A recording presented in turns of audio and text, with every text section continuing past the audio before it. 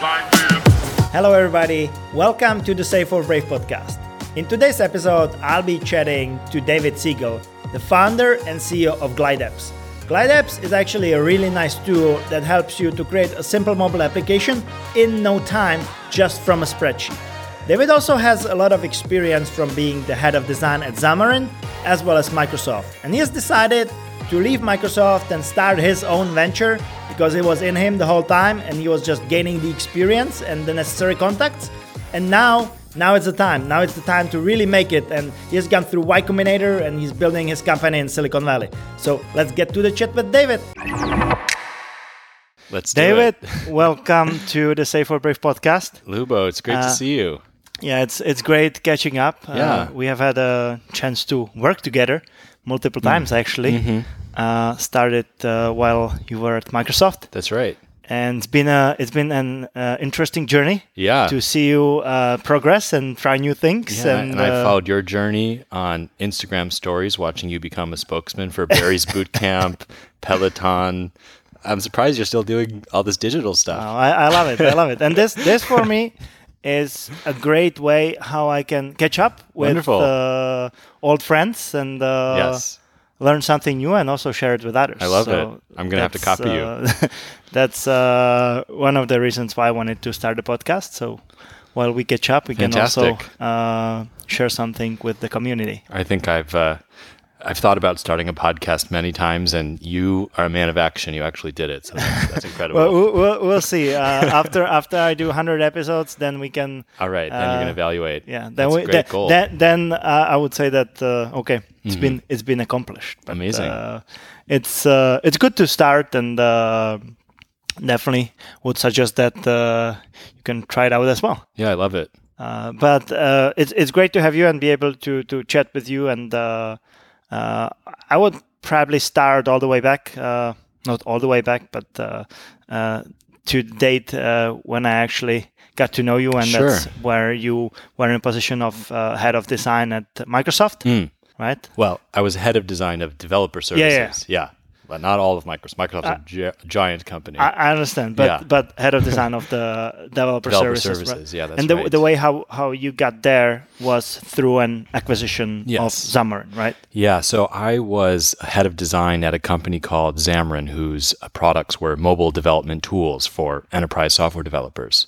And Microsoft acquired that company, and I was put in charge of a bunch of the developer services at Microsoft to try to rejuvenate them and integrate them with each other, and also integrate a bunch of the tools that had been acquired from Xamarin. So Xamarin had a really interesting tool called Test Cloud, where if you were a mobile developer, you could upload your app and we would run it on like 4,000 Android devices at the same time and screenshot every interaction to help you find design errors and other bugs. I thought that was amazing. So one of my job at Microsoft was to integrate that with other amazing products and services that Microsoft had to offer. And a new project came up within Microsoft. We wanted to do real-time collaborative code editing for Visual Studio Code and Visual Studio. So like Google Docs, or Figma, but within a code editor. And our design team was pretty saturated at the time, so we looked for a partner to help us pull off some of those initial designs, and that's how I came to your firm. That's how you did a research on Dribbble. Yes. And found our portfolio, yeah, if I remember correctly, I think I called about 15 firms. Wow. And then I had a personal connection to David. Yeah. And he was in the office the next day after I contacted him, and it was a perfect fit. Yeah, it was indeed a great collaboration during your time at Microsoft. What's happening with Xamarin today? What's happening with Xamarin? Well, definitely their services on the services side. So they have this crash reporting tool and testing tool. Those were the projects I kept working on after the acquisition. Those have been integrated into the Azure suite with other Azure branded developer services. On the Xamarin side, as far as mobile app development is concerned, I didn't keep up with that too much because that went under a different organization at Microsoft. But I know a lot of that technology is still in use today. Got it. And prior to joining Xamarin. Right. What was your sort of working experience before? So I studied computer science in university, and I got really into open source. Okay. So the computer labs at school ran Linux, and I loved how DIY it all was. It just seemed like sort of half defined the experience, and you could like build your own GUI and sort of totally customize and pimp out your own computer. And I thought that was really interesting. So I got really deep into it, and I started participating in the Ubuntu community and making applications for Linux. And my senior thesis in computer science was sort of like Quicksilver on the Mac. Quicksilver was a find as you type universal search app that was amazing on Mac, kind of before Spotlight really came into its own. Nowadays on a Mac or on Windows, if you press Command or Command Space, you get this search interface, which can search your contacts and your bookmarks and your files. Right. So Quicksilver was the only game in town back then that did this on a Mac. And whenever I was dual booting Mac and Linux. When I was in Linux, I didn't have the same thing. So for my computer science project, I basically implemented Quicksilver as an open source project on Linux. Uh-huh. And it was super fun. It became one of the largest open source projects in the world at that time by number of contributors. I think we had like 60 active contributors at one point. So what started as just a pet programming project became a open source collaboration. I got a really fast education in sort of open source project management. How do you incentivize people to collaborate with you? How do you structure your code base so people can contribute? How do you enforce style guidelines? It was just really, really fun project. And from that, I got recruited onto the design team at Canonical to work on Ubuntu. So I was one of the lead designers for Ubuntu itself. I moved to London to work on that project. That lasted about a couple of years. And I left London, came back to the US, and started some of my own personal projects. So I created a company called Futureproof. I wanted to create a technology brand that would appeal to the organic movement. I wanted to like invent organic software. Mm-hmm. I said, there's this huge market, worldwide market, especially in the United States, of people spending money on yoga and organic food. That's right. What is the software or technology company that's going to appeal to these people? I wanted to build it, but I was too naive. I didn't have much of a plan. I created some software, and I did some writing about it. I thought it was a really fascinating concept at the time. Back in 2010, this was kind of a weird idea. I would try to explain it to people, and they would say, "Oh, so you're saying I need to throw my smartphone in the trash?" I said, no, I just think there's a point of better balance. And if we create software with our deeper values in mind, we might get a better result. And now every major software provider has, meditation timer on their phone or something to give you feedback about how much time and which applications you use and put controls on those things. Right. So those ideas are all mainstream now. So I think that's fantastic. Anyway, so that didn't go anywhere as a company, although it was deeply rewarding to think about. And then I decided just to move to San Francisco to start the next chapter of my career. I was either going to start a company or join a startup, and I didn't have much more of a plan than that. And my parents were really nervous. They said, "This is an expensive city you're about to go to, and you don't have a job lined up." And then while I was having this conversation with my parents, I was washing dishes and my phone vibrated in my pocket, and I pulled it out, and it was the CEO of this company, Xamarin, saying, "That was the job offer?" Yeah. He said, "Hey, David, my co-founder, Miguel, said he worked with you in open source, and you're a great technical designer. We really could use some help redesigning our developer tools, and I'd love to talk to you about contracting." I said, "This is fate. I'm in." Drove to San Francisco. That was amazing. Joined their company. Yeah. Well, that was like right the moment that you wanted to move. That was an offer. No. And what's really interesting for me is the intersection of engineering and design, right? Because I feel like you are right in the middle. So what I actually studied in school was philosophy and computer science. So I have 2 degrees, and my career has always been me attempting to kind of hybridize my background in both of those fields. So in philosophy, you study how people think, and some deeper questions some of the deepest questions that are interesting to people, questions about value, and about ethics, about personal identity. And more as technology becomes more fine-grained, sophisticated, and integrated into every aspect of our life, it's rubbing against these questions more and more. So questions that once seemed far-fetched to ask now are becoming legitimate to reason about. I remember, this is kind of a strange example. I should probably think of a better one, but years ago on The Daily Show, there was a researcher who came on to talk about his book about the future of love and robots. And he said, I think that someday humans might fall in love with robots, and this could be a huge challenge for society, and it's worth thinking about. And he was kind of like the laughing stock of the show. They're like, well, this nerd wants to date a robot. And now we have shows like Westworld, which actually is becoming reality. It's becoming real, and I think all of these questions will arise. So anyway, sorry, that was kind of roundabout, but I think my interest in philosophy and the things that are most important to people kind of mutated into, you would call it design when you're thinking about these questions in the context of the technology products. But it's pretty much connecting, right, the technological aspect of things with the visual elements and with the way how people interact. Yeah, less visual and more human-centric is I think a term that a lot of designers use. So if all of your reasoning about technology and the choices you make and the products you design always refers back to the person at the center, which is kind of my instinct, we call that design usually. Yeah, got it. That makes total sense, and it's really interesting. And I actually recalled one really interesting thing that you showed me back in the days, and it was your effort to recruit.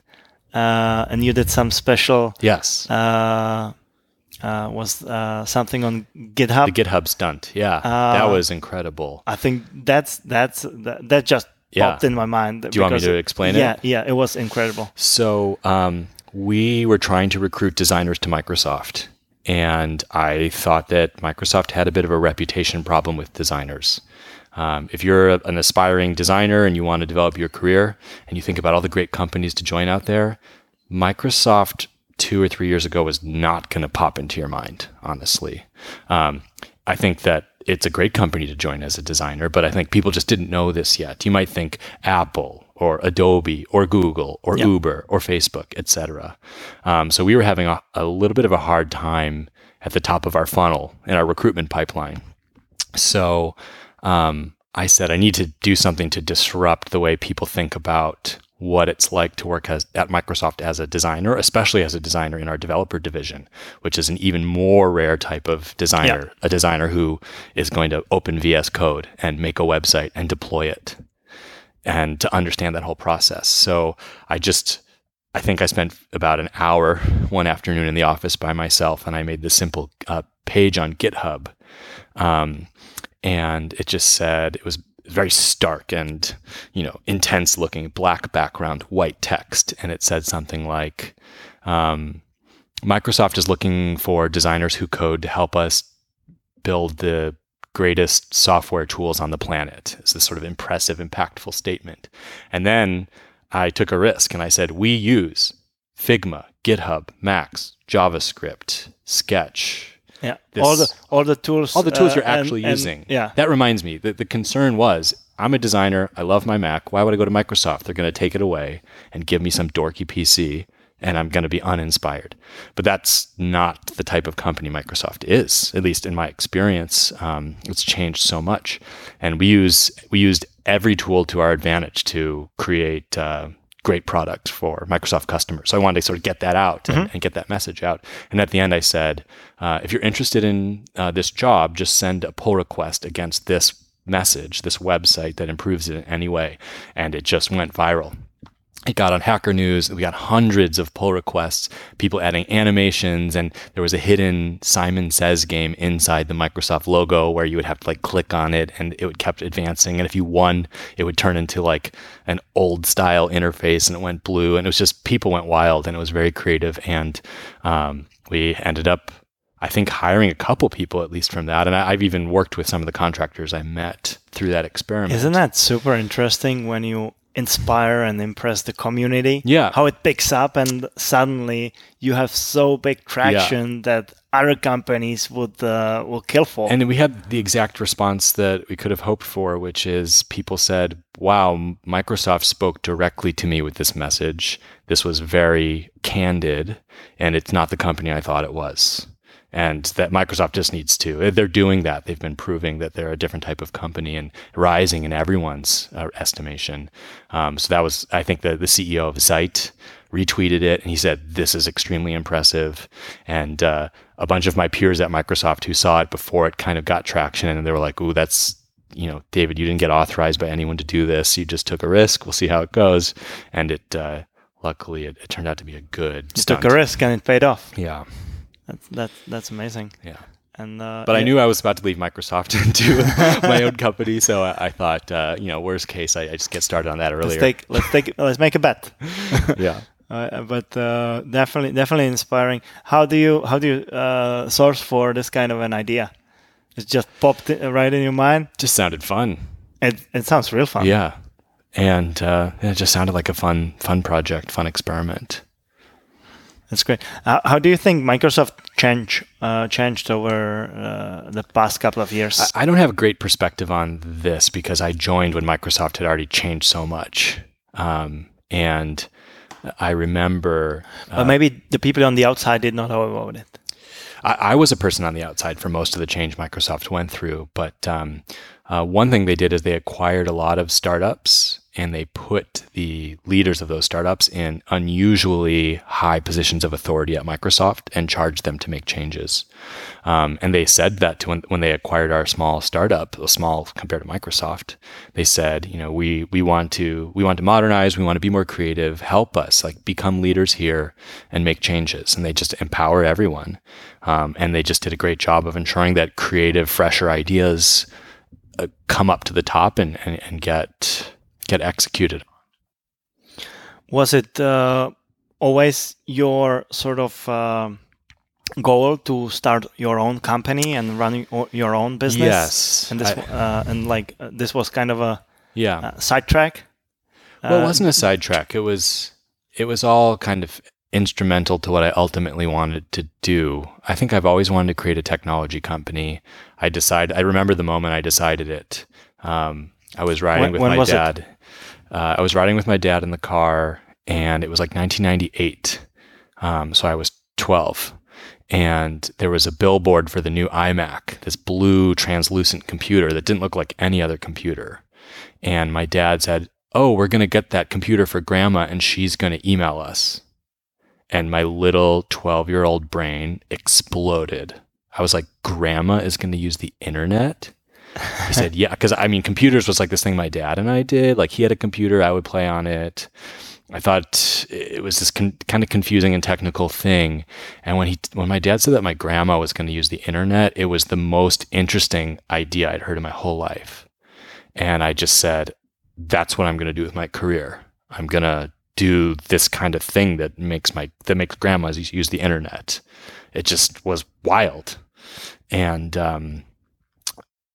so I always wanted to, I still have not named the quality that was the juxtaposition of that insight, but it just was so fascinating to me. It captured my imagination in a way I'd never experienced before, and I wanted to work on it. So I've always wanted to start a tech company, and yeah. But joining Xamarin and getting then transitioning over to Microsoft was part of it to get some experience from the tech world. So I remember that how you when I was in university. I studied philosophy even as a means to the end of starting a company, because philosophy teaches you to communicate very clearly and to argue and to present your ideas. And I thought, well, that seems useful to being a leader of a company. Of course. And I saw at the time these really young kids dropping out of college and starting tech companies and kind of learning on the job. And I just decided I want to get some experience under my belt before I go start a company, because I think I'll be more likely to succeed if I spend some time in industry learning one thing at a time, for example. So learning to be an engineer, learning to be a designer, learning to run a design team, learning to be an executive, learning to be a leader, learning to manage. So yeah, I accumulated those lessons over time, and then I'd maybe waited a year or two too long. But I mean, I learned a lot of very valuable lessons at Microsoft. But then I just felt ripe at some point at Microsoft, and I said, okay. I even remember Satya said something really impressive in a meeting. He said something along the lines of, I want everyone here at this company to look back at your time at Microsoft and feel like you really became a great leader and it empowered you to do the things that you really care about in your life, whether that's to start a nonprofit or to create your own company or to go do something else in the world. And I was like, great, well, that's how I feel now. I'm going to take his advice. I feel it's extremely important, especially like from a CEO of a big corporation, that the goal is not to keep everybody around forever, yes. right? Because people have different goals, different feelings and of what they want to do and so on. And what I think is great is when you actually have the freedom, right? And as long as the relationship is working out, then you stick around. Yeah. And if you see that there is something that would fulfill you way more, or you feel really excited about that, you want to give it a shot, you just go for it. And I think there was this old style of management that's very cliche now, where you wanted to basically create a company that was also a religion, and your employees would worship it and sort of be stuck there and brainwash them. But now you want your employees to be autonomous and to start their own startups within your company and to empower them as much as possible. So I think that's a great shift in the way we think about what a company is and its relationship to its employees. And even for me, when I see that people leave our company and they start their own startups and businesses, or they just join other companies for different roles that would not be possible with an STRV. For me, it's great. It's like it feels like a graduation from a university rather than abandoning something. That I sent an email to all of my colleagues when I was leaving Microsoft, and I said I'm graduating from Microsoft. And I feel like as long as it's giving you the value that it can, then that's great. If it doesn't, then like it doesn't make any sense to stick around. And exactly as you said, like that's the new style of management. I feel like, and it's great that even like the leaders on the very top are incorporating that into their style of management. I think the dream is you make a great impression on someone who works with you, and they leave and they do something amazing and they gain experience and perspective, and maybe they come back again and they're a much higher level leader. They partner up with you, or like it's not ending the relationship forever, right? Yeah. The people that you have worked with, they may come back to you later on in the journey and actually help you with some problem that you might be having or do whatever. So I think that it's good to keep the relationship and relationships and rather focus on where are you happy, what's bringing you the value, what makes you to be excited about every single day that you have, right? As long as this is there, stick around. If it's not, then you should consider doing something else. So you know what the theme of this podcast is, right? It's kind of the comparing the safe or brave decisions that you can do in your life while you are building a business or on your personal side as well. And we are just at an interesting point of our discussion. Because we have talked a lot about Microsoft, and we are pretty much at the end of your journey there.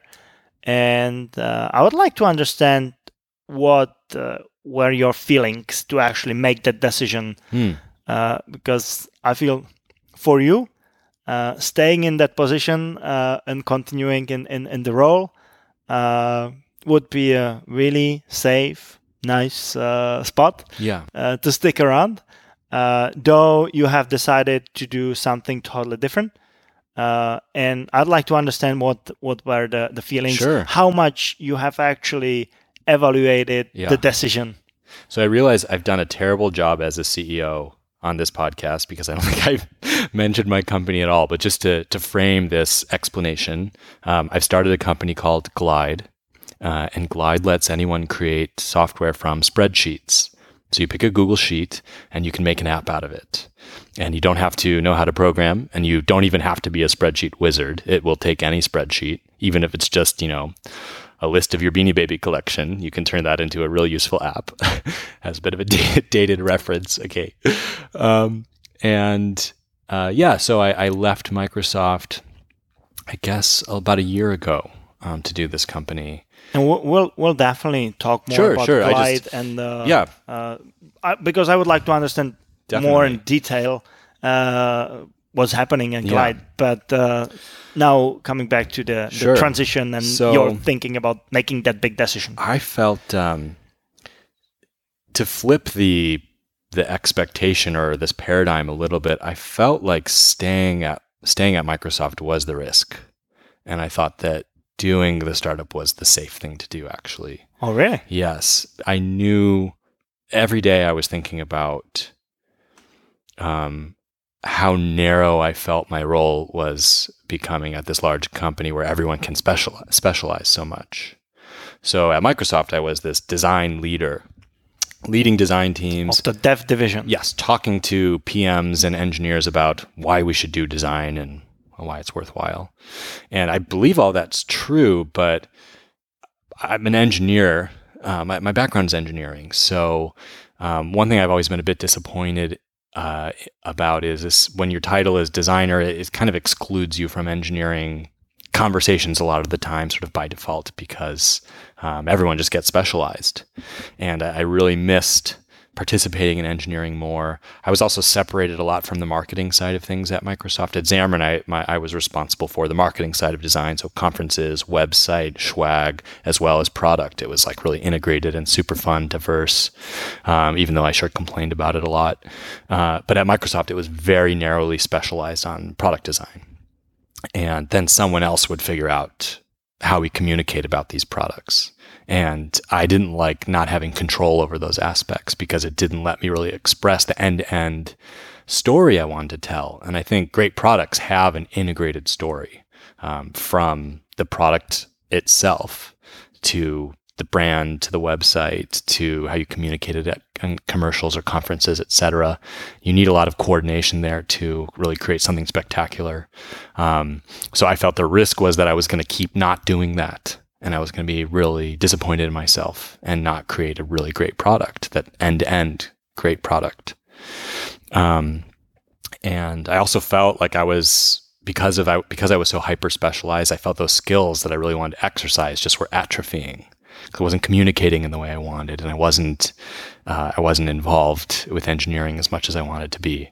But I mean, it was a very collaborative team. So my peers running the engineering, we had FaceTime all the time. We had a lot of mutual respect. So I wasn't completely locked out of that, but I really I felt like I wanted to get my hands dirty and just get fully engaged with creating something new. So and you wanted to do more of the stuff. Right? I wanted to do more. I wanted to grow. Yeah. I didn't feel like I was growing enough.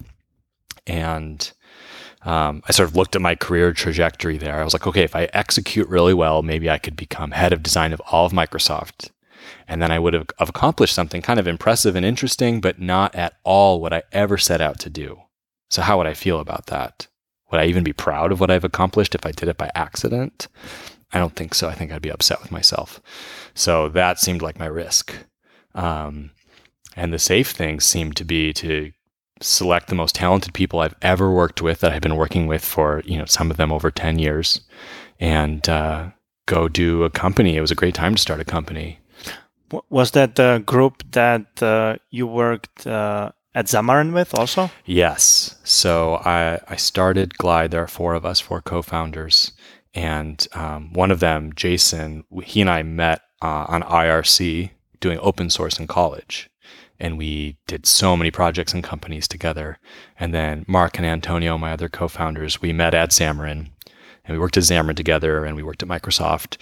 And then Mark and I worked on an extracurricular open source project together while we were at Microsoft. And that, I think, was the kind of the straw that broke the camel's back, because we were so engaged and having so much fun with this open source project. And we said, we need to do more of this. We need to do more of designing a new idea, getting out into the world, being responsible for it. So did you all decide to quit Microsoft at the same time and start the company right away, or it was kind of a process? It was a bit of a cascade. Uh-huh. So, I mean, my job at Microsoft was becoming very rewarding. It was changing all of the time, and I was getting more responsibility, and so in a sense, it was hard for me to leave because it was getting more interesting. So I worked on the GitHub acquisition, for example. That was fascinating. I thought that would be my final thing at Microsoft, and it was just really interesting to work on. But Mark was ready to leave right away. He needed to do something new. He wasn't happy with what he was working on there. And so he quit, and I followed him after about a month. And then our other co-founders, sort of a month apiece, followed us. And we talked to them after we left. We said, we should work together. So it was not the plan that the four of you would agree on prior actually quitting. This is what we want to do. No, Mark and I decided to go, and then the others sort of asked us, what are you guys up to? We're a little bit bored. We want new challenges. And I said, we're doing a company. We'd be happy to have you. So how did the idea of Glide and building apps from spreadsheets come along? So it goes back really far. So our origin story, when we do like the X-Men style movie, you can imagine an austere auditorium where Simon Peyton-Jones is presenting about functional programming. So Simon Peyton-Jones is one of my favorite computer scientists, and he works at Microsoft Research, and he's one of the co-creators of the Haskell programming language. And he was giving a talk on functional programming. I actually don't know the specific topic. I bet that's what he talks about, so I'm assuming. And Mark attended it, Mark, my co-founder. And he made this offhand joke about Microsoft Excel being the world's most popular functional programming language. And Mark and Simon talked about this, and Mark has been thinking about this for years. Because Mark is an extremely experienced software developer. Mark is the kind of software developer that writes the low-level compilers and runtimes that other software developers build their systems upon. So he's just, he's in the basement doing the hardest work. And he's just been fascinated for years about, why are spreadsheets so successful? Someone tweeted this graph making an argument about why no-code tools are important. And it was like the world's 10 most popular programming languages by number of users on a bar chart. And there was Excel. And Excel is at like 99.9%. And then the next one's JavaScript, which is at like 0.5. They're like basically at zero. There's no trend line. It's binary. And when you take a global population and you compare how many people are actually using Excel versus how many people are programming, I believe that. Right. So it's just this strangely popular and resilient set of ideas and technologies, kind of like email. We have these ancient technologies among us, spreadsheets and email. It's still not going away. You can't kill them. Everyone tries to make the better product that replaces them, and they're just very resilient. So there's some deep concepts at work there they're super potent. So Mark was wondering, how can software benefit from these concepts? And then some other forces were in play. So we had all worked at Xamarin on helping companies build iOS and Android apps with our tools. And we just saw how painful this was. It's just very difficult to create mobile apps, even if you have a high-paid enterprise engineering team. And then I had other experiences where I went to GitHub for a hackathon, and like all these people did their projects, and everyone's deploying these React apps on Zeit or GitHub pages, but no one is making mobile apps. And mobile is computer for most of the world. Like that's where all the eyeballs are. And it just seemed like a bad state of affairs. Like there are major connections missing here. So our realization was spreadsheets are the most popular programming model of all time, and mobile is the most successful computer on earth, and they're totally disconnected and have nothing to do with each other. So there's got to be a lot of value in connecting them. I totally agree with you on like the idea of building an app and making it really simple for the for most of the users. I think that's what's so much needed. Yeah, because I can speak what it means to actually build a mobile application from scratch with the native code, right? And we're not just trying to make a simple tool for everyone. We're trying to fundamentally improve the whole software creation process by just subtracting the things that are rote or uninteresting or very brittle and hard to get right, and just make it essential.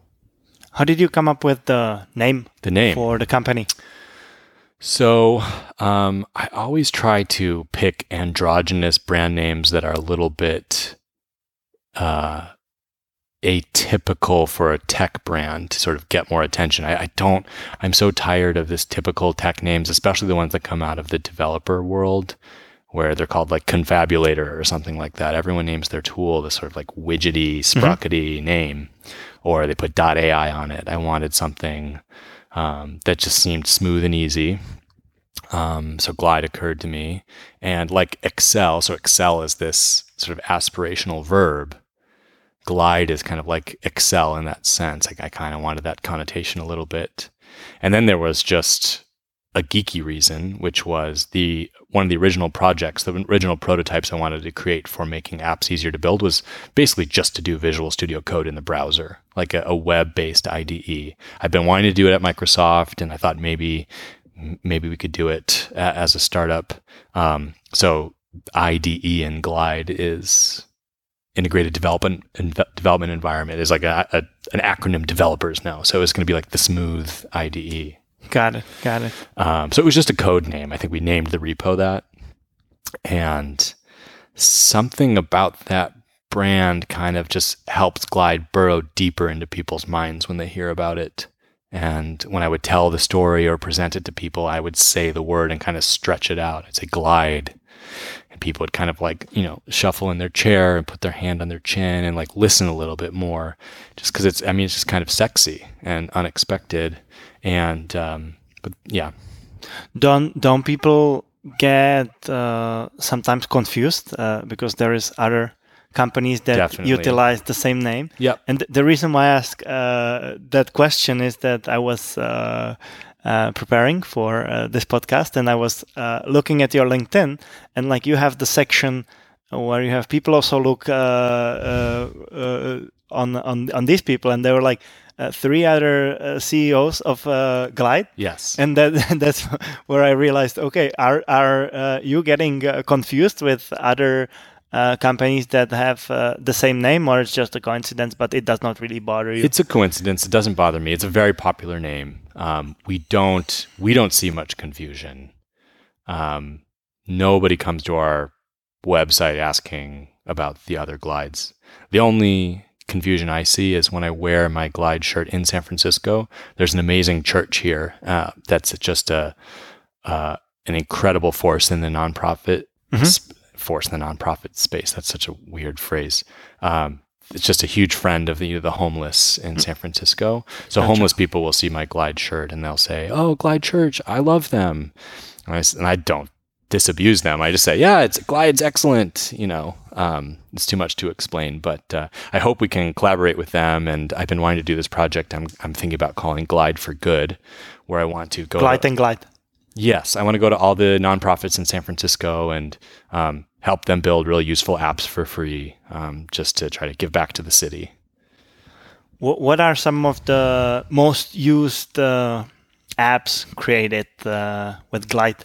Some of the most used apps. Well, we just had one surge up the charts today. We don't publicize any of those numbers, but we have internal dashboards that show us which apps are trending. And I haven't translated this one yet, but we just saw one. I think it was for a festival. So festivals they can like skyrocket really quickly. So someone made one for a Japanese festival the other day, and like 15,000 people accessed it. something around that number, I think. We have our most popular app ever was created by a teacher who doesn't know how to code, and it's a private app for teachers, and with like lesson plans and other resources, totally free on Glide, and it has like 80,000, 50, 60, 70, 80,000 users in any given month.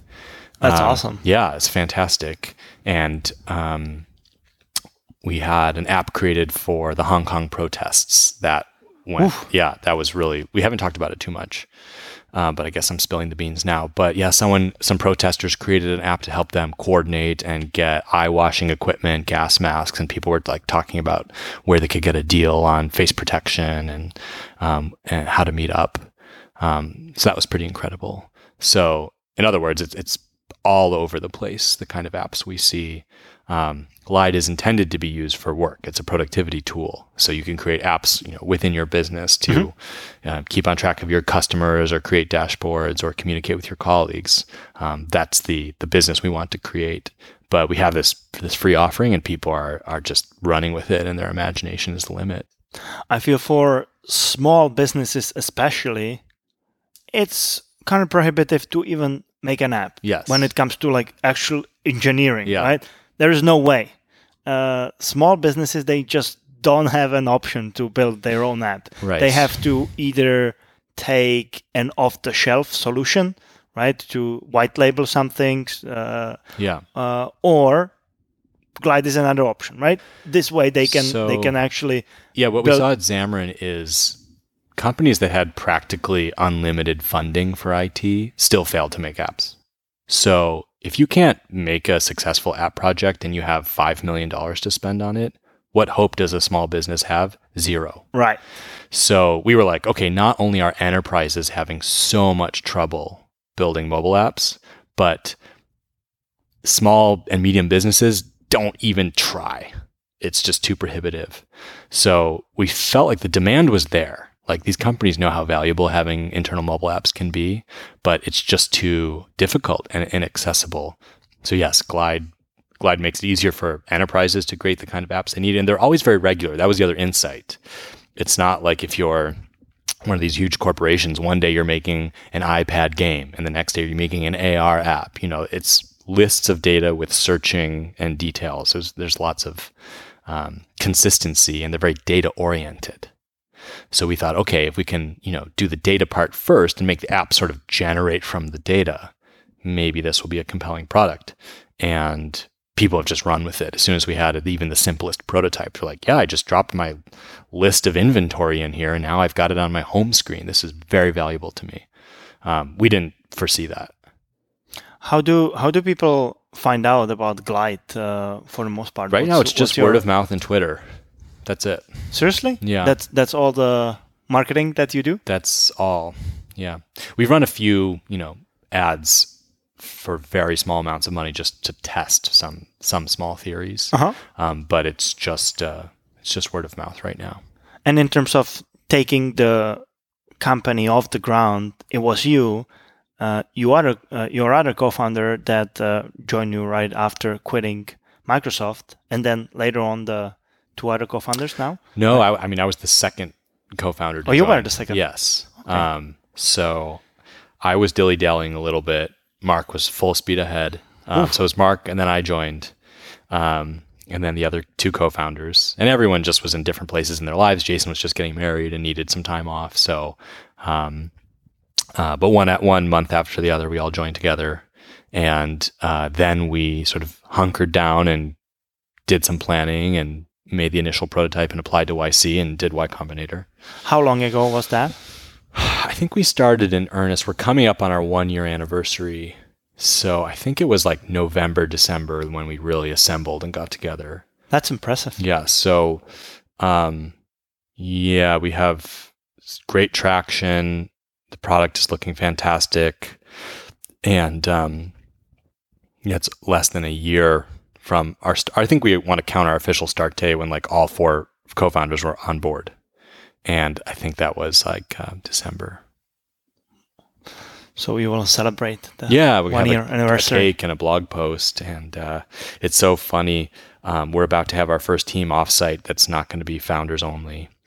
And about a year ago, last September, Mark and I went to Tahoe for 3 days because we'd just been meeting once a week in my living room, and it just wasn't enough time to like do some real thinking. Mm-hmm. And I'm like, okay, we need to get serious about figuring out what kind of company we're creating here and what we're going to do.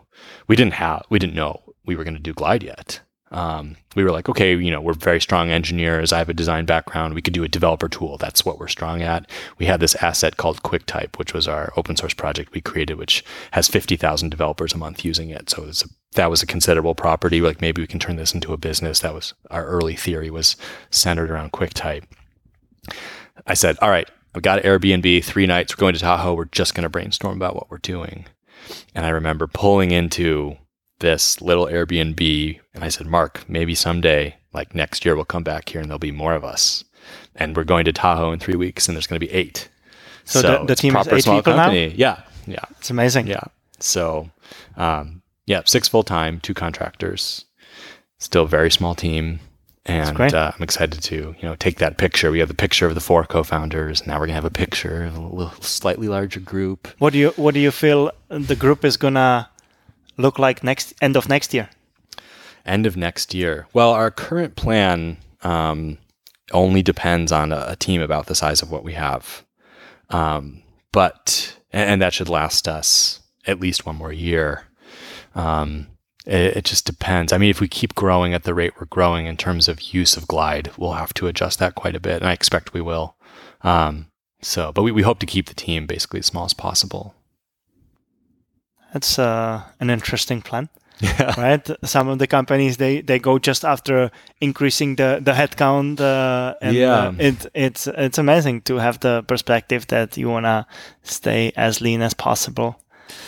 Not just as lean, but the creativity is higher and the bandwidth of communication is higher and the collaboration is better when you're just small people together in a room. And it's not popular to even say this right now because there's such a trend around remote work. It's people are like, get more people and get them as far flung as possible, and then, jack up your Zoom bill and get in Slack and you're going to succeed. There's definitely a lot of benefit to remote work for sure. But we're at a very sensitive early stage where we're making design decisions that are going to determine what our product is. So being together where everyone's intensely focused is really important to us. So we're being just very careful. So the startup has been not around for not even for a year now. Yes. And you mentioned that you went through Y Combinator. That's right. And I know that there is a whole lot of people and startups that would love to get in. Yeah. And see Y Combinator as something that could really help them. And it seems like you got in very early. Because if you started in December, you were part of the winter batch. 2019, yeah. So we hadn't launched. Yeah, we hadn't launched yet. We launched during YC. And by launch, I mean, I talked to a reporter at TechCrunch and they wrote an article. That's what we called our launch. Yeah. And some people, I assume, started using the product. Yeah. So yeah, we basically applied to YC we had the name, we had a working prototype with, maybe 10 people using it a day, mostly our friends whose arms we had to twist to get them to try it. And I had the same conversation again and again. I said, I'm building this new thing. It's kind of fun. I'd love for you to try it. Oh, what does it do? Oh, you can build apps. Oh, I don't build apps. I know it's for you. It's designed to be simple. I think you'll find a use for it. Why don't you give it a try? People are very skeptical, rightly so. Building an app sounds like an extremely daunting thing that people wouldn't want to attempt lightly.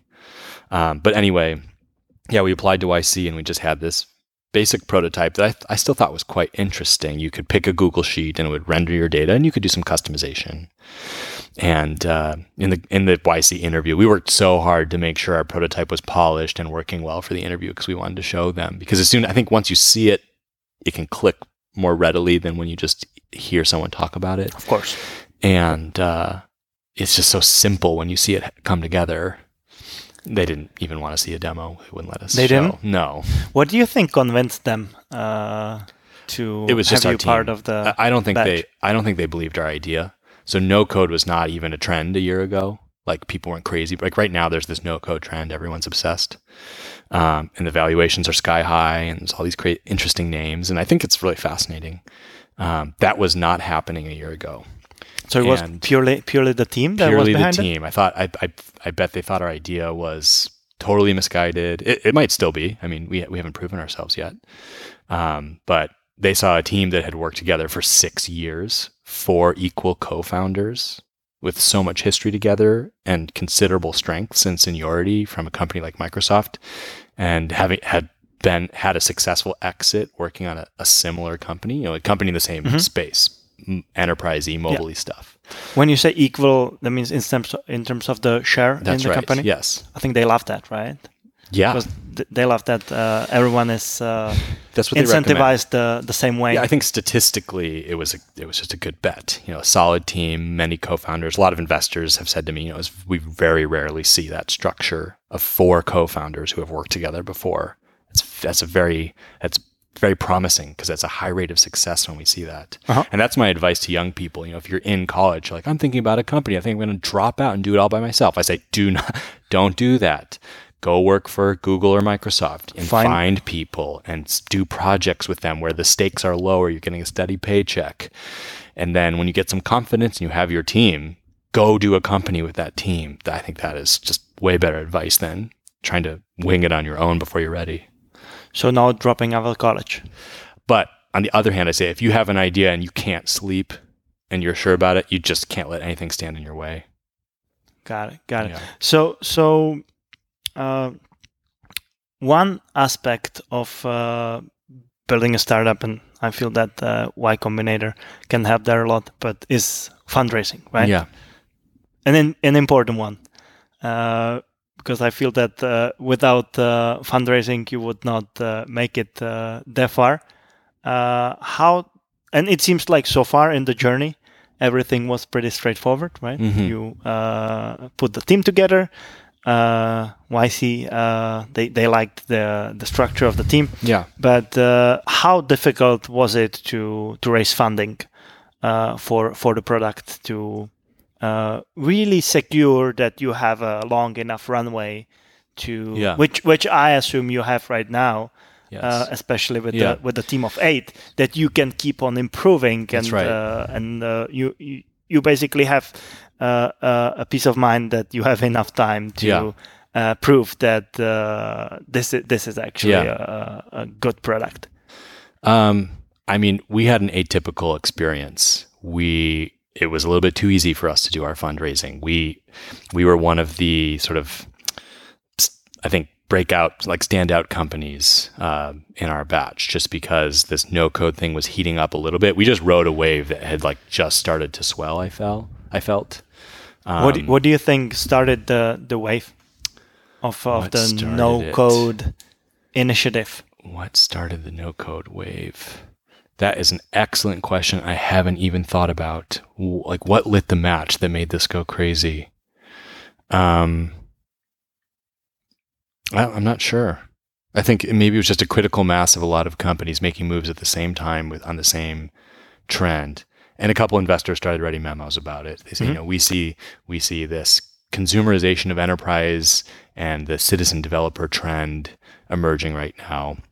And then a bunch of tools were sort of, you see this still happening. People are kind of forcing different tools into this narrative that don't belong. So Notion is a no-code tool that we use at Glide and we respect enormously and we're very inspired by. But it's very different from a tool like Webflow, which we also use and love. Webflow is fantastic. I recommend it to anyone for building your website. And Notion is a sort of like a database /wiki /spreadsheet for organizing your company's knowledge, which is also incredible. But the output of either of those is, one's a product, Webflow, you can make products with or websites. And the other is information, sort of structured information. I have heard great things about Notion. Oh, yeah, fantastic. Just both of those are fantastic products. And so you were the only company in the batch that was focusing on the no code. No, I mean I think we had a couple highlights that made us so attractive to investors and made our fundraising go very smoothly. 4 co-founders, Microsoft and Xamarin, previous exit on a mobile company, deep expertise in the area. I mean, I could say without hesitation, at the end of our demo day pitch, I said, we are world experts in this mobile development problem and opportunity. And so, I think that was just a very attractive proposition for investors to have a team that looks sort of stable, reliable, proven, in a market that's heating up right now with a compelling product that's already getting traction. That's a great bet. So, how does it work during the demo day? When so you have a bunch of investors, you present to them, and then you basically have the follow-up talks with them individually. So we had finished our fundraising before we even presented. Oh, so that's how competitive it's. That's not totally unusual. It's actually weirdly becoming the standard. I don't know if that's a good or a bad thing, but long before you present, investors are emailing you. And I had been taking meetings, and I had sort of finished all the fundraising before we even presented, which YC warns you against doing. They say, hey, we see this every year. People wrap up their fundraising and then they do demo day and they meet the ideal investor who's basically done their company before and has great connections for them. And then it's difficult for them to include that person. And, to some extent we felt that way, but, we were just very eager to move forward and to execute on our plan and continue building our product and not be too distracted by that ceremony. Is it public? What were the terms of the investment? No, we haven't really talked about that. And not even who are the investors behind Glide? We've mentioned them casually, but we haven't really announced it yet. Got it. Are you planning on doing a big announcement around that? Yeah, we're planning on. Well, we're going to do some big announcements as our product matures, and we have great customer stories to tell. But we're not going to structure our news around fundraising. We don't think that's interesting to our customers. I mean, that will give them some guarantee to the reliability of the business. Of course, for sure. You have a long enough runway that just like you will be around, and yes, if you are backed by a legitimate VC company, then it gives some credibility, right? Definitely. But just like, headcount is not super, we don't think that's super interesting to our customers, like how many people work at the company. We've just been a little quiet about the fundraise as well. Got it. How important do you feel artificial intelligence is for your product going forward? Interesting question. So if you mean machine learning and statistics, we do have a lot of knowledge on the team about that, and we are casually looking for opportunities to make our product stronger with those technologies. One of the reasons why Glide is user-friendly and compelling to people is that you give it a spreadsheet and it gives you an app as a starting point.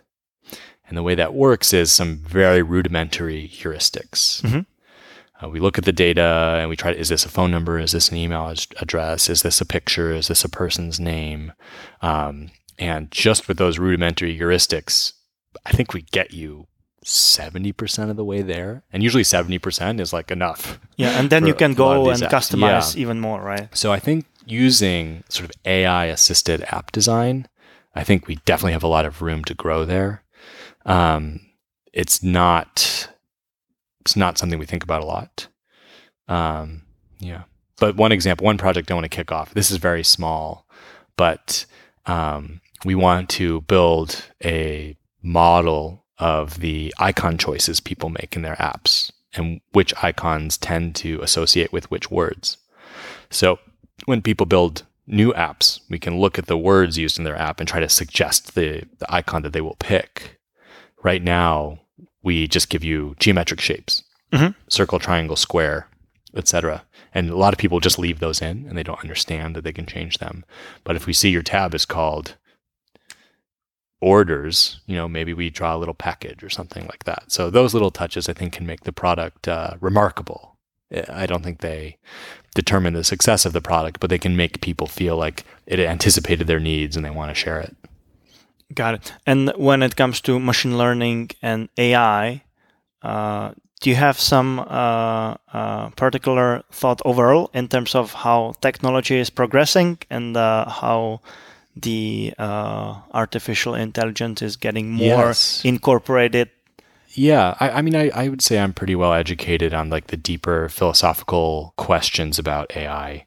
I think if you're interested in this topic, read Superintelligence by Nick Bostrom.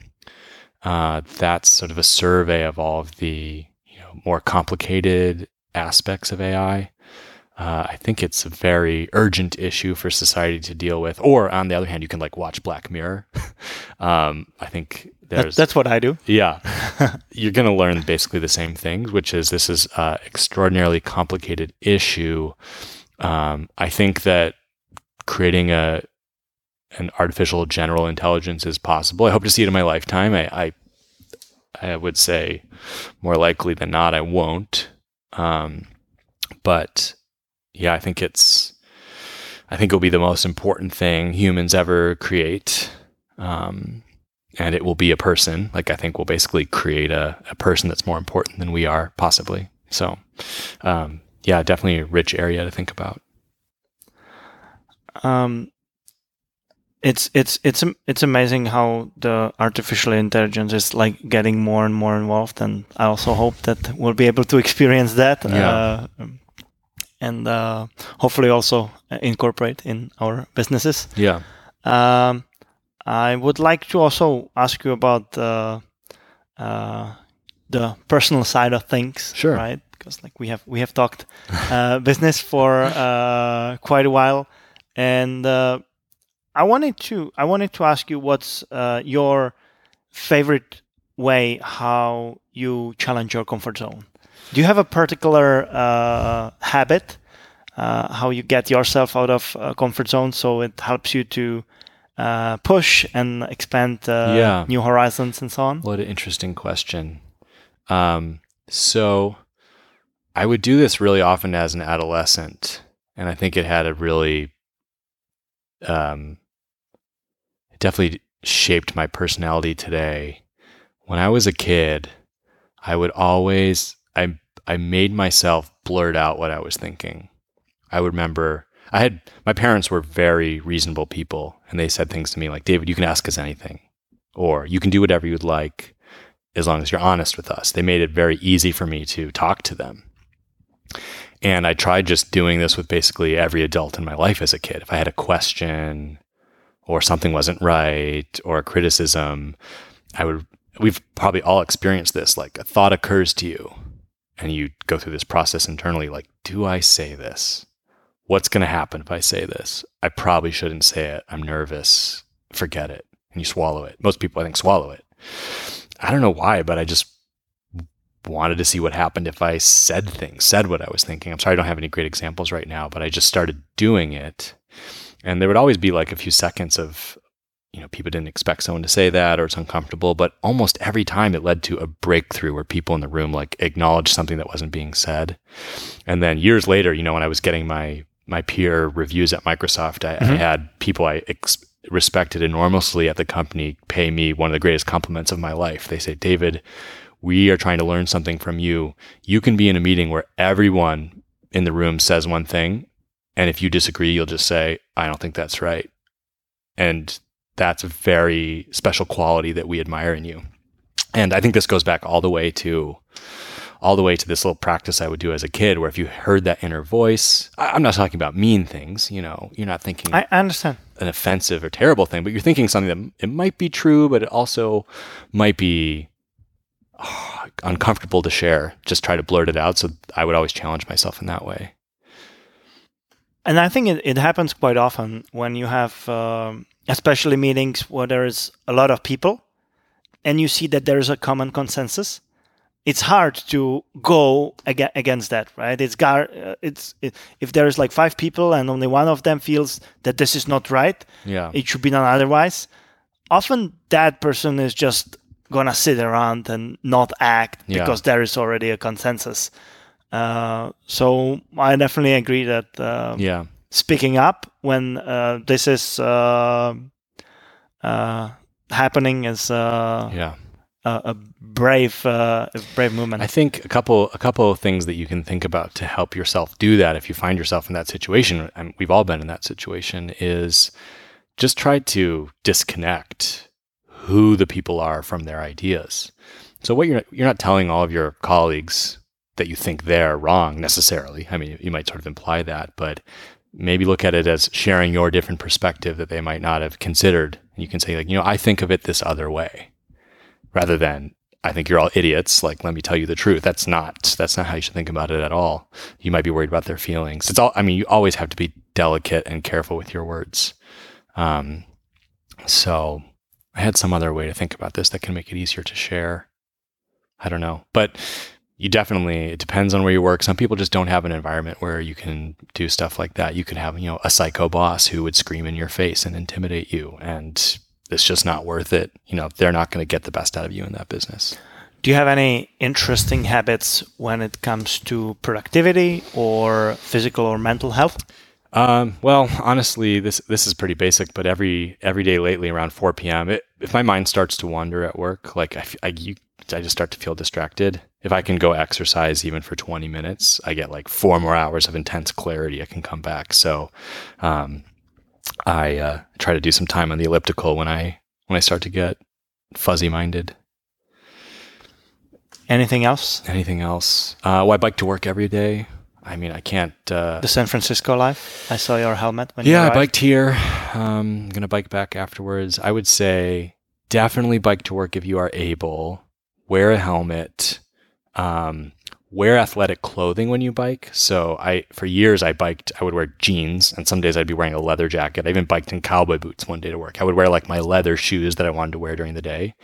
And when I switched to wearing shorts and a t-shirt and then changing at the office, like I was twice as happy. But I would say the impact biking has on my productivity is that it makes me so much happier throughout the day. And I bet. Yeah, and like when you're happier, work is more enjoyable to you, and especially if you're a manager, it's just going to create a better, more creative environment in your company. I mean, one thing I think a lot about, my perspective on managing design teams has been about managing creativity. I don't think about managing the people. I'm like, what is the level of creativity that we are expressing? How do I get more? Are we being creative enough? Are our ideas too stale? Are we having trouble speaking? That's another impediment to creativity. But yeah, I think about this substance of creativity and how much of it is flowing through our process. And biking to work and being happier and just breathing that outdoor fresh air in the morning definitely makes me more creative. Were there any really tough moments while building Glide that you felt like was difficult to overcome that? Or well, I definitely had like a crisis of confidence in the first few days because I've never started a company before. I felt I was in new territory. I had the same thing when I went to university for the first time. I was like in this new arena, and I didn't have my bearings yet. I was very nervous in my first few weeks of university, and then I sort of got a grip on things and I excelled. I definitely felt that in the early days. I say, as we're approaching our 1-year anniversary. I felt anxious about in the early days of YC before we had applied. It was a lot of new responsibility that I was taking on. I didn't know how well I would do. And then I just, as we accomplished more, we got into YC, we put our product together, we got amazing feedback from customers. I sort of came into my own, and I became more self-assured, and I said, I can do this, and I think I can do a great job. That's amazing. Yeah. I guess when you see that people are actually sharing positive things about the product that you have built, right? That's when you get proud. Yeah. You just can't get too proud. Right. Yeah, definitely. So yeah, going into that unknown, that it made me quite nervous. But I just tried to keep breathing, put one foot in front of the other. I had the support of my co-founders. That was fantastic. The support of YC, and now we're taking the training wheels off, and it's starting to feel like this has actually got some momentum. It's great. Well, I wish you all the best. Thank you. Going forward. Is there something else that you would like to mention before we wrap up? Something else I'd like to mention. So who is listening to this? We'll see. We'll see. Okay. Well, I mean, some of the people from tech community. Okay. Business. Yeah. People that are interesting to start their own businesses or are interested in tech general. Well, I mean, I definitely would like just to recap what I said before. I mean, if you're a young entrepreneur, maybe you're still in school and you want to start a company, I don't hear a lot, I don't see Paul Graham writing essays about this approach. It's not popular, but the sort of team-based approach to founding a company, I really recommend that you consider it. And what I said before is, maybe identify in school or in your first couple of jobs people that you just think are insanely talented and you would be so honored to work with them and test yourself, work on projects with them within companies. And then maybe you can start a company and you just can hit the ground running a lot faster with people that you have experience with. I think it's worth considering. I think the popular story these days is, drop out, do it alone. It's pretty scary. So you would say, unless you have an idea that because of that you can't sleep out, don't drop out. Find your future co-founders there. I would totally support that because in the end, I met my co-founders during studies as well. So I definitely think that this is a great approach. Wonderful. All right, David. Thanks. Thank you so much for having you on the podcast, and my pleasure. I wish you all the best with so Glide much. going forward. Thank you. So I hope, guys, that you have enjoyed chatting with David from Glide Apps. For me, it was really interesting learning from what it's like to get through Y Combinator and what it's like to be building a startup in Silicon Valley. Definitely something that inspired me, and I hope that it did inspire you too. If you have any feedback, please do share it with us. Always appreciate it. And we'll be working hard on coming up with more episodes. But until then, stay tuned.